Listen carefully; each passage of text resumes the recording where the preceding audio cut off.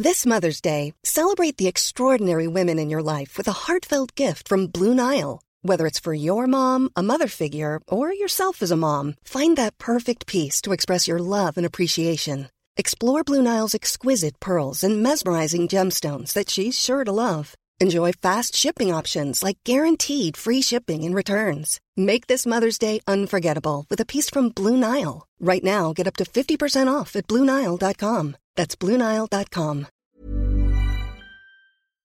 In a sudden flash, it all comes clear. It's a eureka moment, an epiphany. Hi, I'm Marcus Smith, host of the Constant Wonder podcast. The world offers marvel, meaning, and mystery around every single corner. In nature, art, science, culture, history, we talk everything from bees and beetles to obelisks and asteroids. Experience the thrill of transformative encounter. We'll bring more wonder to your day. Listen to Constant Wonder wherever you get your podcasts. Hello and welcome to History Hack. Matt here today as Alex and Alina have let me fly solo on a full fat History Hack outing, as I'm delighted to be able to welcome one of my favorite directors working today to the show. As you may hear at some point, we may be sponsored today by tree surgeons who are there for all your tree trimming needs and making a racket in the back of a podcast. So today we're going to be chatting with Sam Pilling.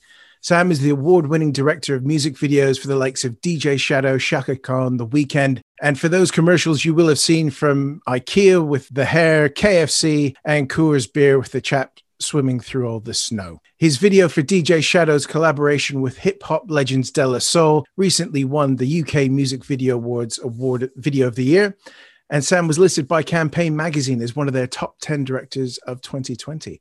Sam's repped by Pulse Films, and I'm delighted to welcome him to the show. Sam, how's it going? I'm good, thank you. Thanks for having me. Very happy to be here chatting to you. Lockdown for you is a bit different because you're in Prague, aren't you? I am indeed, yes. Certainly lockdown's been a bit crazy work-wise with commercials and music videos at the start of the year. Everything kind of ground to a halt. But it seems that recently, now that we sort of know what the beast is that we're dealing with, production has kind of slowly ramped back up again. So yeah, I'm in Prague shooting a commercial. So I guess it makes life a little bit more interesting with all the COVID restrictions and having to stay away from everybody. And interesting is one word. Difficult, really. I mean, I think so much of what we do is all about communication. And I think the thing I've realized, which I guess I just had taken for granted, is how much we read people's faces when we talk to each other. It's very difficult, you know, in production, you're always meeting new people, talking about things that maybe haven't been done or haven't been done in that way before. And to do all of that behind a mask is, it just makes it all a bit harder. I started a new job during lockdown and I've met my colleagues twice. Wow. other than doing like Zoom calls and things. So I that's tricky. It's that communication and body language and just getting people's vibes and totally.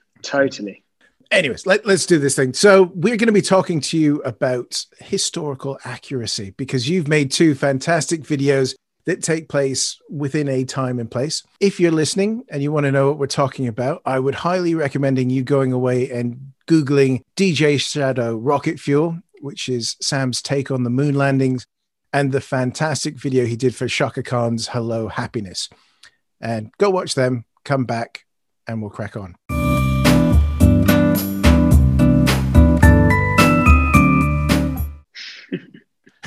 Right. Hope you enjoyed them. So here we go. Let's really talk about sort of the process that goes into making one of these things. Because as history fans, we're very good at complaining about stuff, but we're very bad at knowing the sort of efforts you go to. So where does the germ of a video or a commercial come from when you're putting it together? What's that idea, that spark? To be honest, it all depends on the track that you have, that you're given, or sometimes you get a brief. I think what's great about the more years that I've been directing is you get to be a little bit pickier with the music that you choose to write ideas for. In both of those videos, essentially, I was allowed to come up with my own ideas. I had the creative freedom. So really, you know, the kernel of an idea can spark from a lyric, you know, the style of a piece of music, just a vibe. You know, sometimes you're trawling through the internet, you've got the song on loop, and a clip comes up, or something from a film or another video or something, and that sparks an idea. Sometimes it's an image. I'm often influenced by a lot of photography, in fact, for different projects, and that image can sometimes spark an idea. So yeah, ideas come from anywhere, really, which is it's a terrible answer. It's like a politician's answer. But yeah, for example, with Chaka Khan, the song's called Hello Happiness, and she is a complete 70s, 80s legend and icon. And although the music is a fusion of, harking back to that period of time, but with a modern twist, for me, the video had to be set in the 70s. And because it was called Hello Happiness, I started kind of just looking at 70s movies, and it became a bit of an homage to the lost phone booth. The phone booth scene in films. There's so many films. From The Conversation, Serpico, Shaft, Dog Day Afternoon, Goodfellas, Rosemary's Baby, Taxi Driver, Annie Hall, Duel, and I could go on, where crazy things happen in or around a phone booth. And, in our modern society with mobile phones, phone booths are, redundant. So it was a kind of like a bit of an homage to the phone booth, essentially. So is it easier making a 70s video when you have a 70s goddess appearing in your video?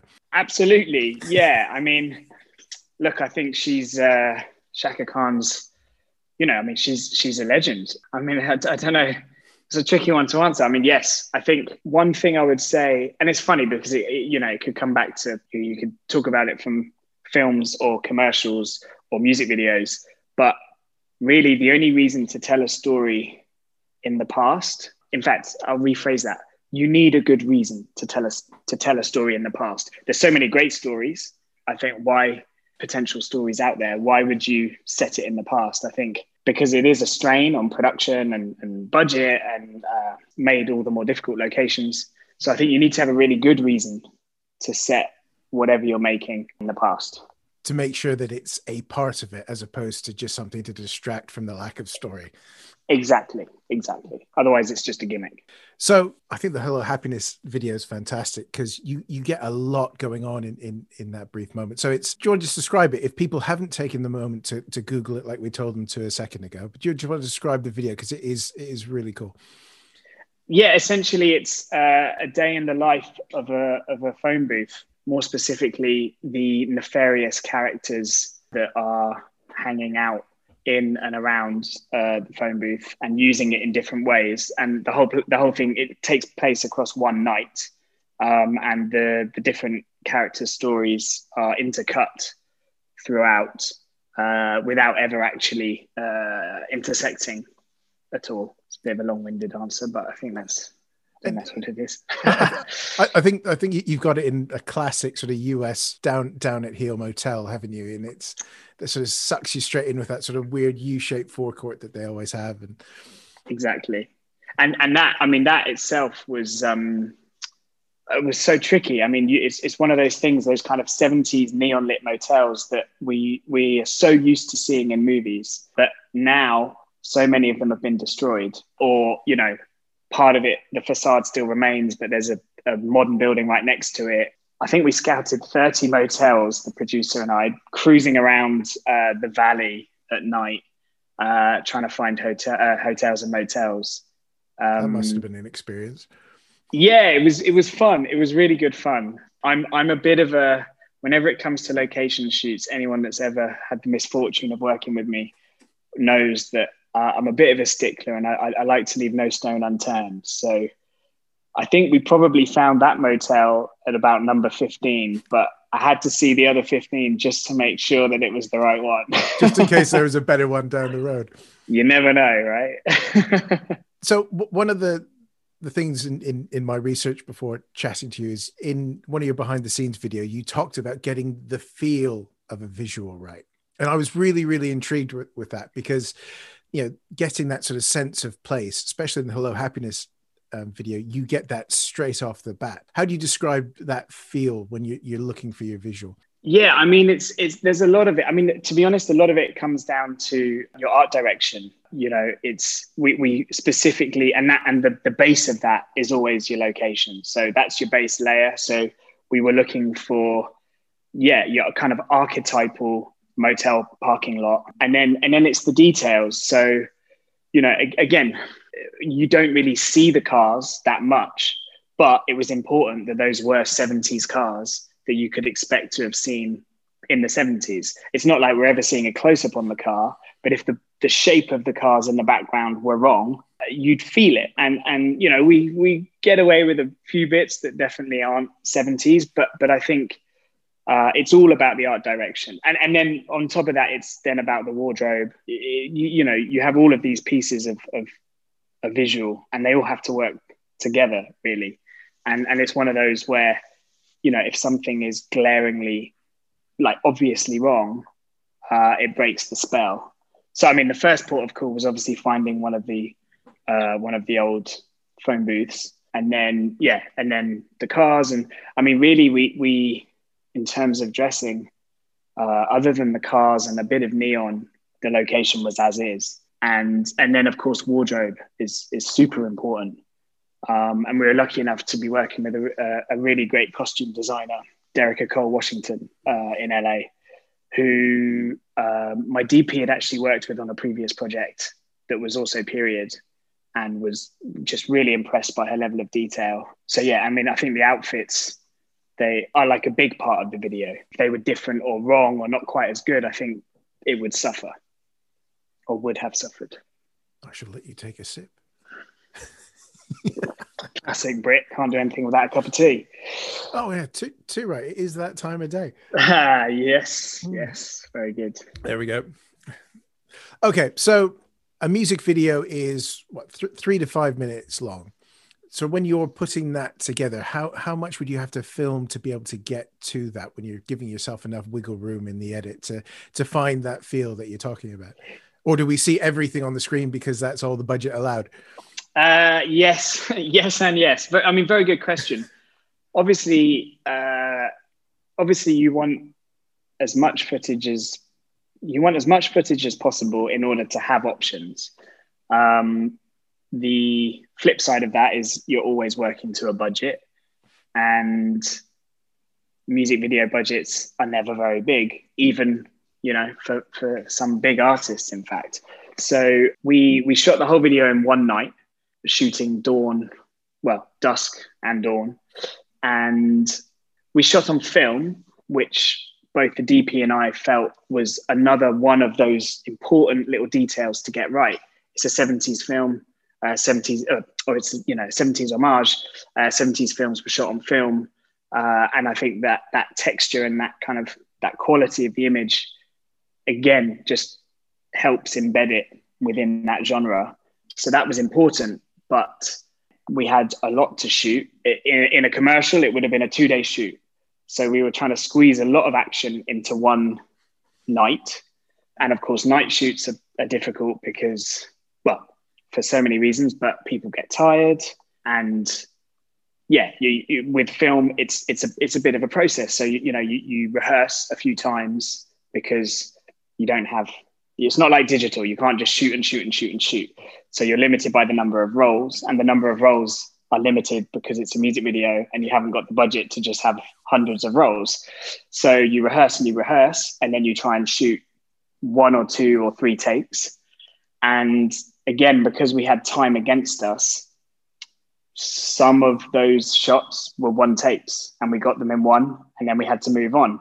And it was a case of, maybe I would have liked to have had a bit more time to finesse, but at the detriment of shooting something else. So I don't know if that's even answered your question.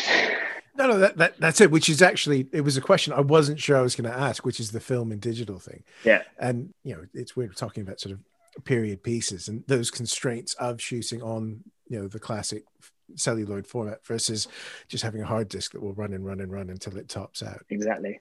I guess that really sort of, as you're saying, focuses what you need to do, because it's a finite resource as opposed to just deleting and starting again. Yeah, I think most directors would agree with me in that and DPs would agree with me in that it's the preferred way of shooting. It's you really craft each moment and each scene, and then you shoot it a handful of times, having done the legwork in rehearsals. But obviously that there is a luxury of time, you know, that you need for that.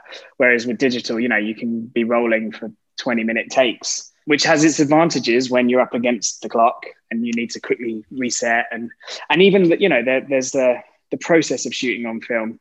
You know, you can't just press record and go. You've got, you know, sync or, you know, the clapperboard. And it's all just a bit more of a process, which focuses your mind, which is a really great thing. But it's not necessarily great when you're up against the clock.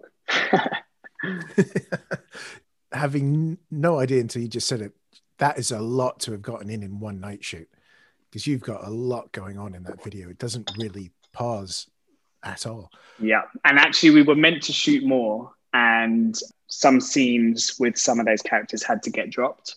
But, and then just to make matters more difficult, or not even more difficult, but at the very start of the day, so when we were setting up that afternoon, the original intention was, well, referencing Fight Club.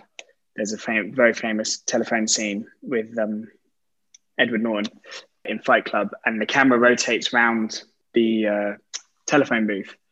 And our intention, at least, you know, part of the idea and part of the concept, was that we were going to have the camera on a track and we were going to circle around our booth for the whole video, some wide shots, some close-ups, which is much more a music video format, in fact, or, you know, gives it more of a technique. So we were all set up with the dolly and the track, and we did a pass, and the DP and I just looked at each other and we knew it was wrong. So it was like, and we've worked together for many years, and we have a shorthand, which again, on a project like this is essential. But we looked at each other and and then, you know, we went over and talked, and we were just like, it feels like a gimmick. And, you know, actually everything else we're doing is trying to make it not feel like a gimmick. So, yeah, so we quickly decided, okay, let's go handheld. And I had to sell it in to the music video commissioner. That sort of was a bit of a time eater as well, but it was the right decision. So I'm glad we did it. I had that song on repeat so much over the last year, because it's a great song for when things aren't going great, because, you know, the lyrics, her voice, you know, the video is great fun as well. It's fantastic. So what is Chaka Khan like? Chaka Khan's amazing. Chaka Khan is exactly as you'd expect a 70s disco diva to be. And she's earned the right to be a disco diva. For a woman who used to be in the Black Panthers, she's come out the other side of a drug addiction. She's a walking legend. And she was great fun, not the easiest to work with at times, because she's earned the right to say no, or she's earned the right to do what she wants. And that's that. We shot her at the very start for our kind of twilighty period at the start of the shoot. And when she was ready, she came down into the parking lot, but she was wearing Crocs, and Crocs are not 70s, but she wasn't going to put the boots on that our costume designer Derica had found. And we'd found several options, and she was adamant she wasn't going to wear any of them. So she just turned to me and she was just like, "You'll just crop them out, right? I mean, what do you say?" I mean, the answer is yes, of course, Chaka, we'll crop them out. So that's what we did.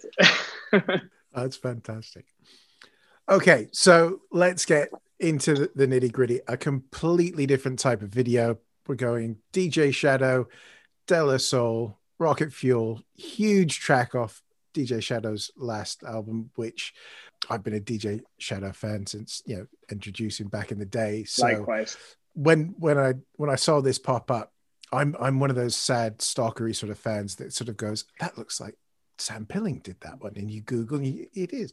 You have a style, sir. So you know, to the listener, Sam now looks terrified. No, that's good to hear. That's good to hear, for sure. Describe the video for us, because this one's a lot of fun, and it takes a hard turn a minute or so into it. So give us a spiel. Give us your take on it. So it's a reenactment of the iconic 1969 Apollo 11 moon landing, where the moon landing was in fact faked and was being filmed by Kubrick.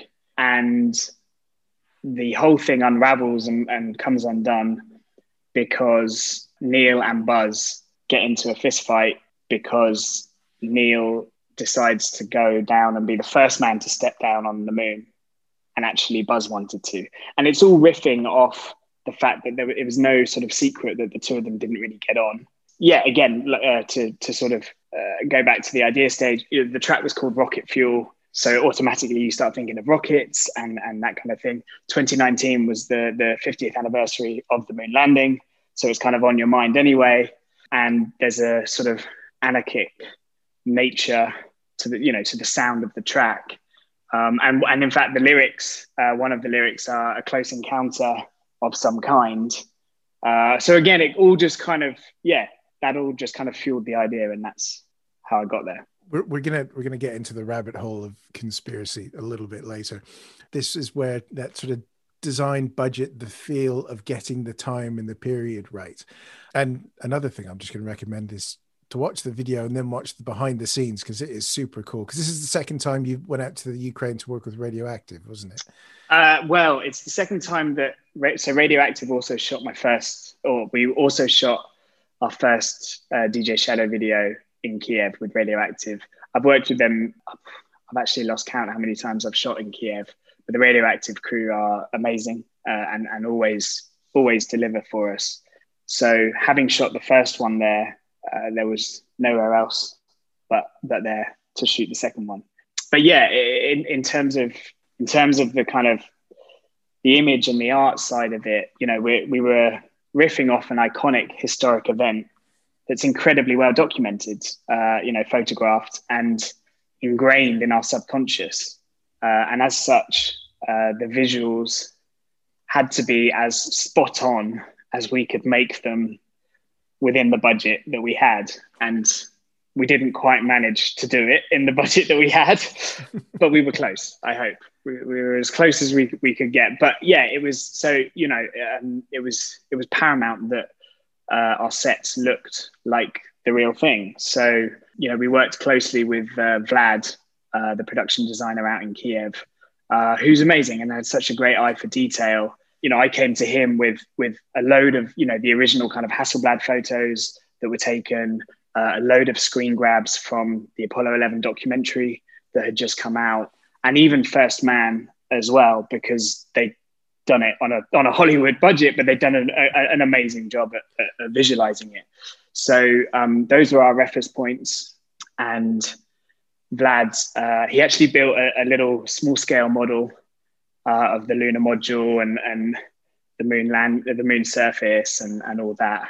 And then getting the mission control center, that was a really, really tough one, because we were never going to be able to build the scale of the actual mission control center. So we had to be smart and, decided to only build a kind of a third or a segment of it. But even then, we had to find essentially an old office space that would let us completely transform it. So yeah, and that had a similar enough column and similar enough lighting and ceiling panels that a viewer wouldn't question it. And because the whole idea of the video was that we were always going to be using archive. So because we were going to have some shots that were actually from Mission Control and, from the real thing, it was even more important that our set looked vaguely passable as the real thing. What was your test for that? Is it eyeballing it? Is it filming it and playing it back? Because it's that feel again, and it looks fantastic. I suppose if I was to go frame by frame, I could probably spot things, and I'm sure somebody out there did, because there is those sorts of people. But I guess what's the criteria for signing off on that? Is it we're running out of time and we've got to film this thing, or?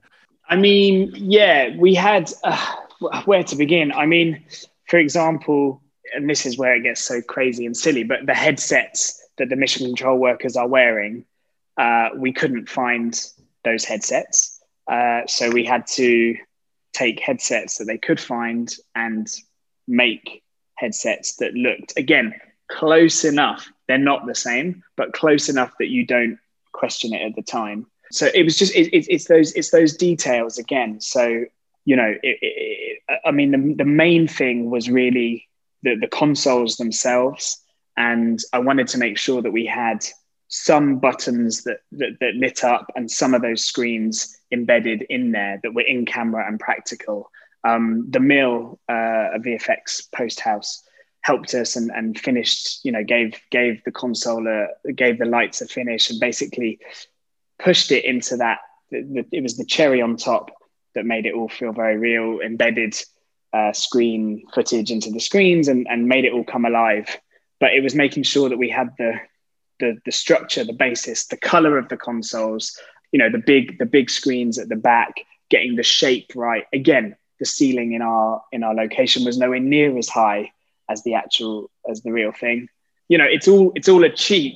So the process really, you know, it's talking with the production designer. It's then, you know, he made models, CAD models, or the equivalent of 3D models online that we look at. We looked at the rotation, the positioning. I then fine-tuned with him. We have loads of conversations about how it's too expensive, blah, blah, blah, blah, blah. And time as well. You know, I know that they worked literally round the clock and to the wire to the day before to get it done.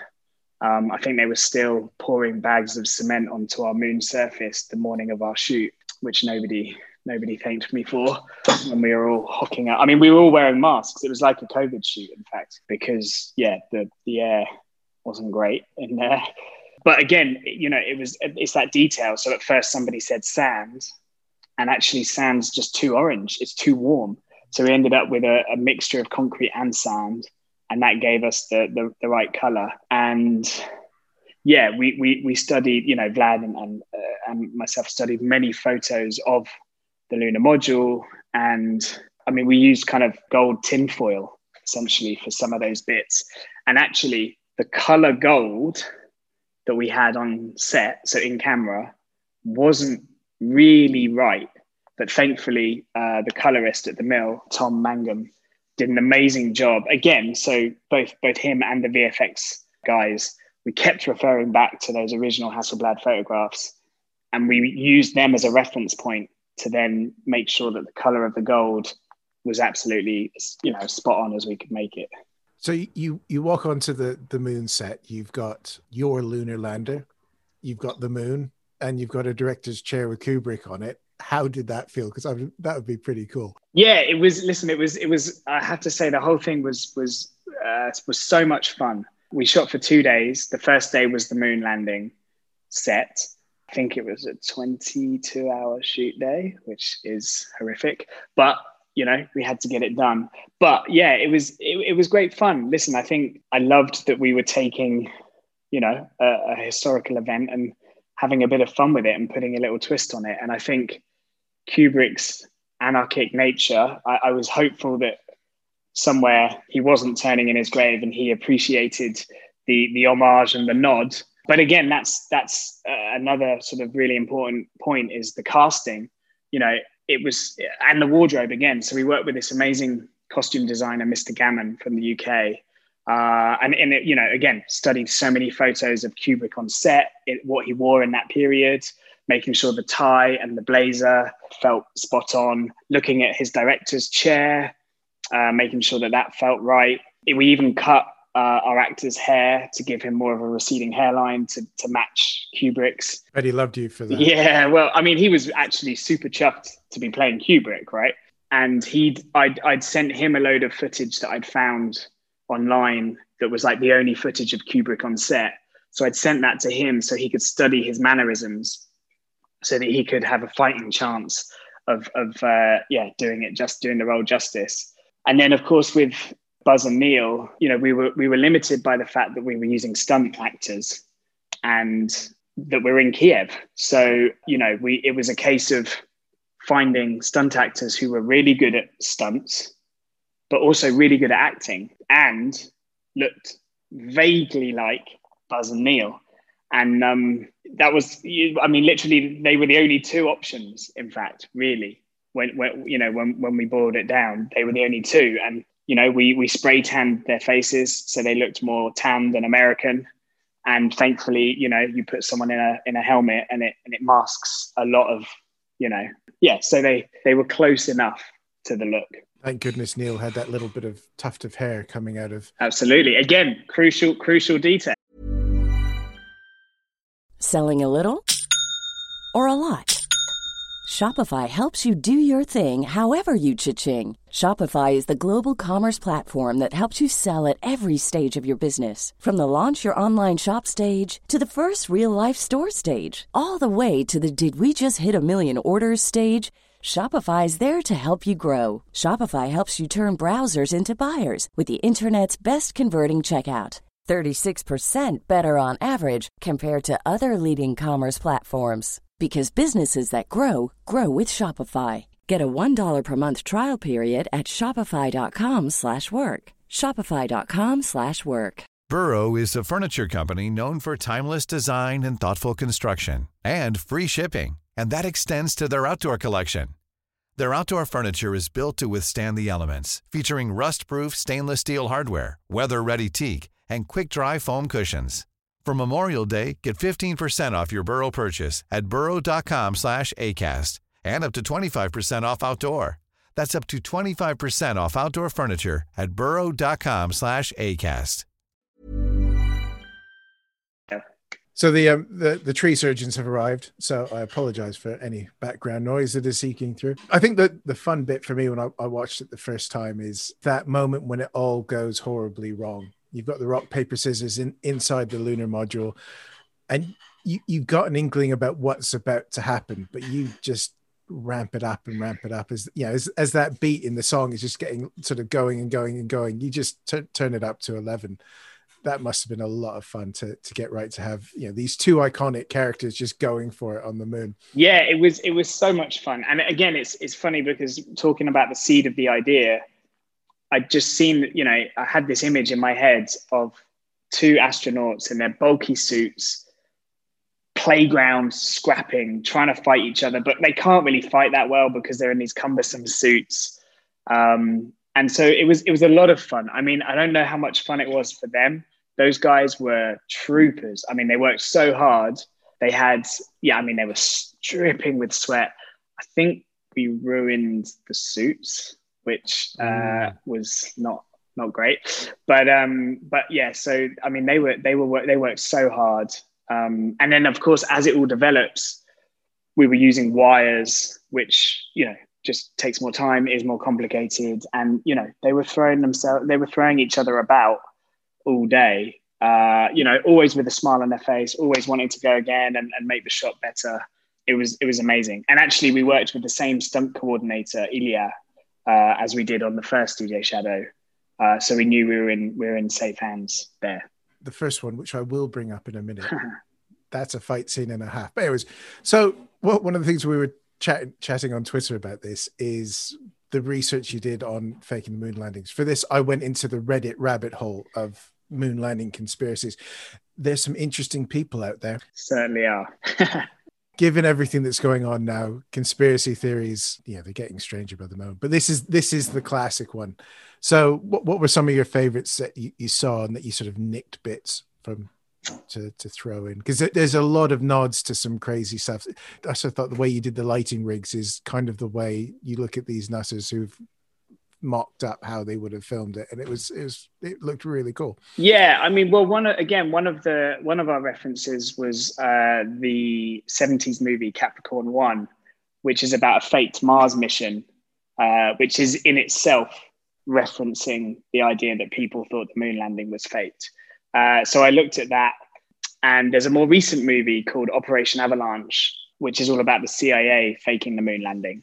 So I looked at those for references of, how we would set it up. But in terms of the conspiracy theories themselves, I mean, again, so Kubrick, which is a fairly well-known one, I think, but that's where he came from. So he wasn't in the original idea, but as I was sort of diving into it, it would have been wrong not to include him, to be honest. And there's a few little nods. So when they're fighting, one of them picks up a fake rock, and on the rock, which people probably don't even notice, but it says C. There's a C written on the rock. And on some forum somewhere, somebody had looked at a photograph from one of the moon landings and had, zoomed in onto one of the rocks, and where there's a letter C, which is C for conspiracy, right? Of course.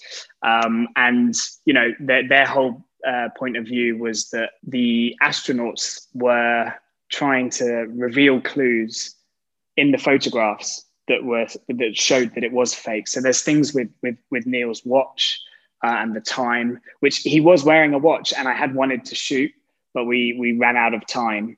And again, we filmed, in fact, a flag sequence, because again, the whole like rippling flag, how does it ripple in that atmosphere?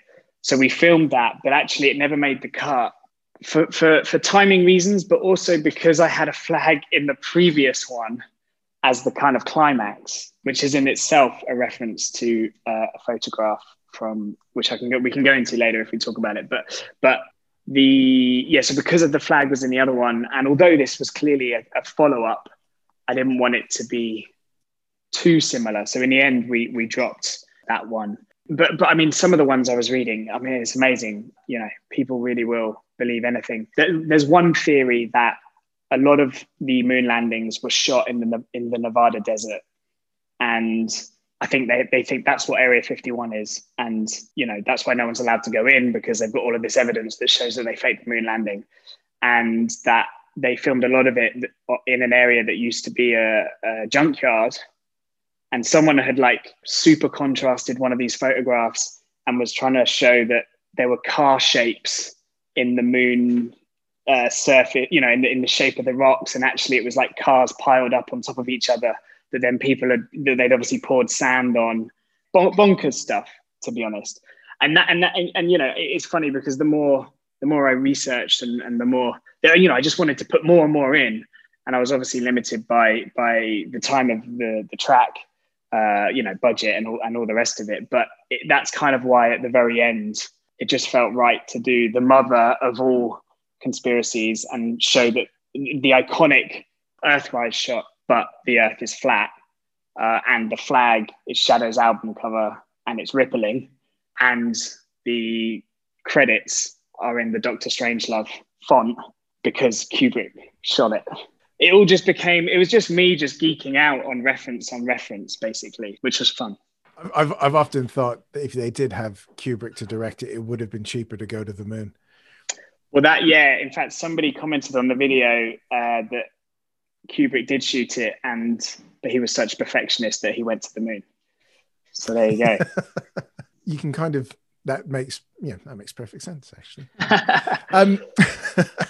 It's a fantastic video, and like we said, it won the UK Music Video Awards Video of the Year for 2020. Yep, which was fantastic. Congratulations for that. Thank you. That must have been a strange awards ceremony. Yes, it's a shame. It's one of those that's the highlight of the music video calendar, really, and it's always a good time, good party, and everyone has too much to drink and talks a load of shit and has a good time. So it was very bizarre to be both sober and sitting at home on my sofa. And to be honest, it was really unexpected. You're always, not always, but you're often nominated, and there's so many amazing videos made each year that you almost expect not to win. So it was a really pleasant surprise, and I'm really glad that both the colorist and the editor got their awards for it as well. So, as I'm on my own here, I can do what I want.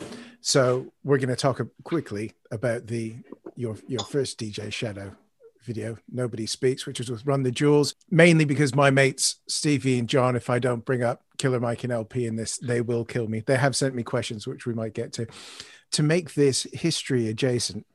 Again, you've gone Kubrick-esque with the design, and I'm going to go 4 degrees of separation to the Hawker Typhoon, which is my mastermind subject. Is you can go Kubrick, then you go Ken Adam, the designer on Strangelove, who flew Typhoons with 609 Squadron during the war, which as a German Jew, if he'd been caught, he would have been summarily executed. But he's fantastic. Yeah, it's absolutely mad story. Him and his brother were in adjacent squadrons, and they flew all through Normandy and through into 1945. Yeah. Wow. And and then he left, didn't know what to do, and he became a set designer and started making Bond sets. I think he did Dr. No. He did, and the volcano in You Only Live Twice. Right. Okay. Yeah. Cool. So yeah, you just think, well, there you go. He survived the most dangerous mission profile ever, and then created fantastic playgrounds for dangerous movies to be shot. I mean, a total legend. Total legend. Oh yeah.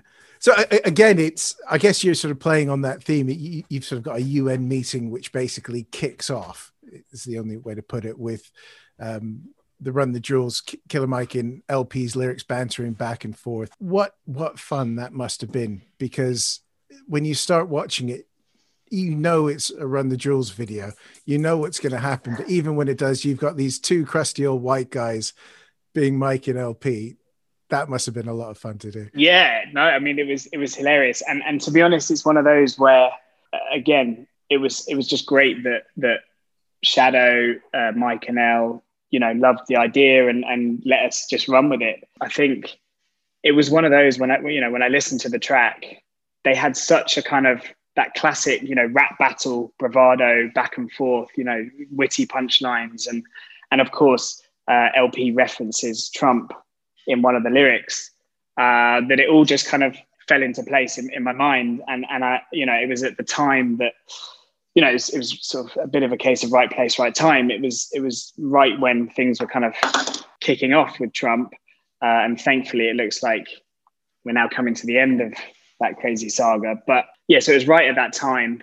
And, I just got thinking that, the way that politicians spout this nonsense back and forth, in debate is actually so similar to a rap battle, although obviously very different. So I just thought it would be hilarious to have these two crusty old white men spouting, but again, a politician would never ever swear, because they're always trying to be on their best behavior.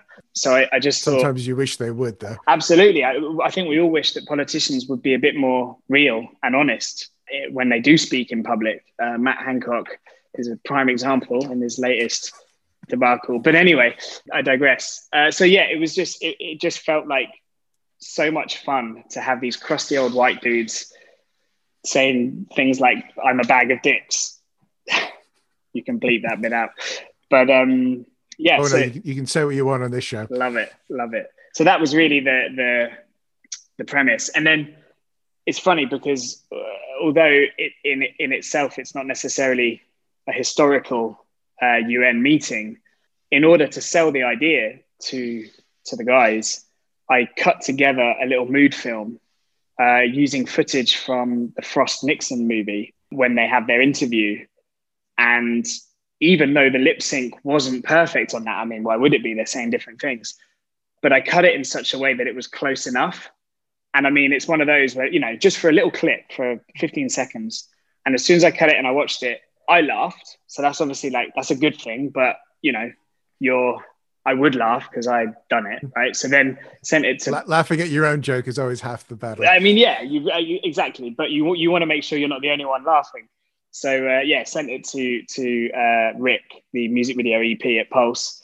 And then, he laughed and he sent it on to them and they were like, they loved it. So yeah, that was kind of how it all evolved. I love that you've got Mike and Elle as sort of the voice of reason, looking on, going, what on earth is going on in it as well? Yeah, I mean, I really wanted them to be involved, to be part of it. And again, because I think it's great to have rappers who are usually, bling bling, and not that they're necessarily bling bling rappers, but you know what I mean? The rap videos are often rappers being rappers. And actually it was great that they were really up for dressing in a suit and tie and acting like politicians. So that was really good fun. We shot with them separately in New York, because it was the only day that Shadow, Mike and Elle were all in New York. So we had to shoot that separately before we'd shot anything else. But it was important that we did that. And then nice little Easter eggs for the fans just to have in.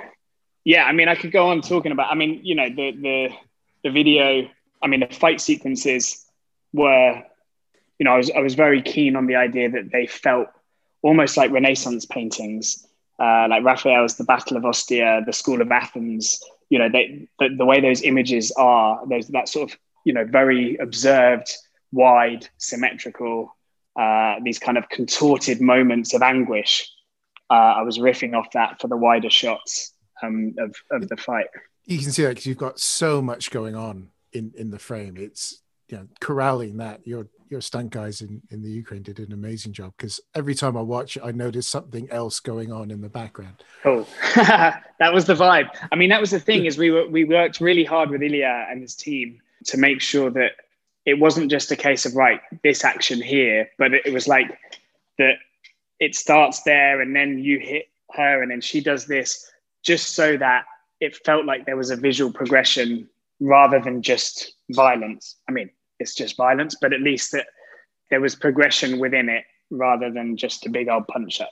In both of the Shadow videos, you've got a lady saving the day. The tea lady stopping it in one, and I've forgotten her name. The actual lady. I've forgotten her name as well. The only woman, the only female worker in Mission Control at the time. Yeah, I mean, listen, it only felt right in both versions. In fact, with the first video, it felt right that a working class, you know, what is seen as a working class job, that a working class woman came and saved the day against these stupid politicians. And in the second one, it only felt right that, again, an intelligent woman saved the day against the stupidity and bravado and arrogance of men. It is the world we live in is, you know, men behaving badly. And it just felt right that a woman should save us from that. Fantastic. Right. I've kept you for long enough. Let's do a couple quick fire ones. This one's for Stevie and John. Are Mike and Elle as cool as we really hope they are? 100% yes. They are both such lovable human beings, super chill, of course, as you'd expect. And, you know, I mean, just Elle has such banter. I mean, we met them in New York when they were doing a recording or a rehearsal session, and he was just cracking jokes the whole time. And yeah, they're just, I mean, listen, they're the sort of guys you want to go and have a beer with or a spliff. You know, it's that kind of vibe. Oh yeah, that's really cool. Does Shadow ring you now and say, I've got an idea? I wish. I mean, listen, that would be amazing. I think we have each other's number because just from, you know, dealing with the jobs, and Shadow's such a nice, sweet guy, and again a hero for me as a teenager. Like you, I grew up listening to Introducing, so to be able to work with him is amazing. But when the video won Video of the Year at the UKMVAs, he texted me to say congrats, which, like, you know, he doesn't have to do that, you know, it's like, and so, you know, he's such a sweet guy. And on top of that, the Nobody Speaks record just went gold. The single went gold, and his management like got in contact and said, what's your address? We want to send you the gold plaque. So yeah, nice. I mean, listen, hopefully he at least considers doing another. I mean, look, it's most things, like great things happen in threes, right? So good things happen in threes. So maybe, who knows? Maybe there'll be a third, but we'll see. Okay, so a couple more, then we'll end this off. When you watch a sort of period piece, what irks you as a fan, maybe more so than as a professional? I think one of the things, and it's not. There's two things. One of the things is when the script is in English, even though the historical event happens somewhere else. And that's not just historical movies, but it seems to somehow get wrapped up in that. Where, yeah, I mean, I get it. It's for a Western audience, but actually, you know, we're all smart. We can all read subtitles. And I think it takes you out of it, you know. If you've got something happening in Germany, but someone's speaking English, for me, that's a big, that irks me a lot. therefore, and put them in an English accent, and we can pretend it's German. Yeah, or it's like, oh, they're speaking English but with a German accent, and you're like, why aren't they just speaking German? And therefore, as a result of that, why didn't you cast a really great German actor who would have smashed the role? And I understand why, because, you know, you cast, I don't know, whoever it is, Eric Bana, for example, because he's a name and he's going to bring in the money and he's going to put the bums on the seats. So I get it, but it just annoys me a little bit. Okay, favorite historical film? Choose between your children. Yeah. So favorite historical film? God, there's so many that I love, and they're probably all not necessarily straight historical films. I mean, Full Metal Jacket, Munich, The Big Short, Apocalypse Now, Dunkirk, The Favourite, Letters from Iwo Jima. They're all good. But the one that, probably because I was a child when I first watched it, it just has to be Forrest Gump, because of the way that they integrated Forrest in all of these events within history. I mean, you had Forrest teaching Elvis how to do the Elvis dance. Yeah. You know, you had him meeting the president, you know, playing ping pong against the champion at the time. I mean, it was kind of ingenious as a story to weave his journey through history. So that's probably the one that gets it. I love that movie. We did one of our down the pubs last night, where we just basically get together and bitch about a subject, and it was bad history movies. 4 hours it went on. Oh, who won? Which one won? This is terrible. It went on so long last night, I can't really remember. But the other Berlin Girl came up pretty high. That might have won, actually. Right. Very long rants about Birth of a Nation, and I mean, yes, that's definitely. I mean, talk about a movie that has shaped the prejudice in America. Yeah, I mean, it's you just. I thought how Spike Lee used it in Black Klansman when he was cutting between very clever watching it and Paul Robeson. That was clever. Was amazing. Yeah. Right, you get to spend a day on set. You can choose between Kubrick and Nolan. I think I know which way you're going to go, but who would you like to spend a day learning from? Kubrick. Yeah. I mean, don't get me wrong, but that would involve time travel. So if I can't time travel, then definitely Nolan. but Kubrick. I mean, I think I'd probably have loved to have been on 2001 just to have a go on the spinning set, if nothing else. If that was the only thing I got to do on the day, and make Kubrick a cup of tea or cup of coffee, I'd probably be happy. So is that why you did the spinning set for the Galaxy chocolate?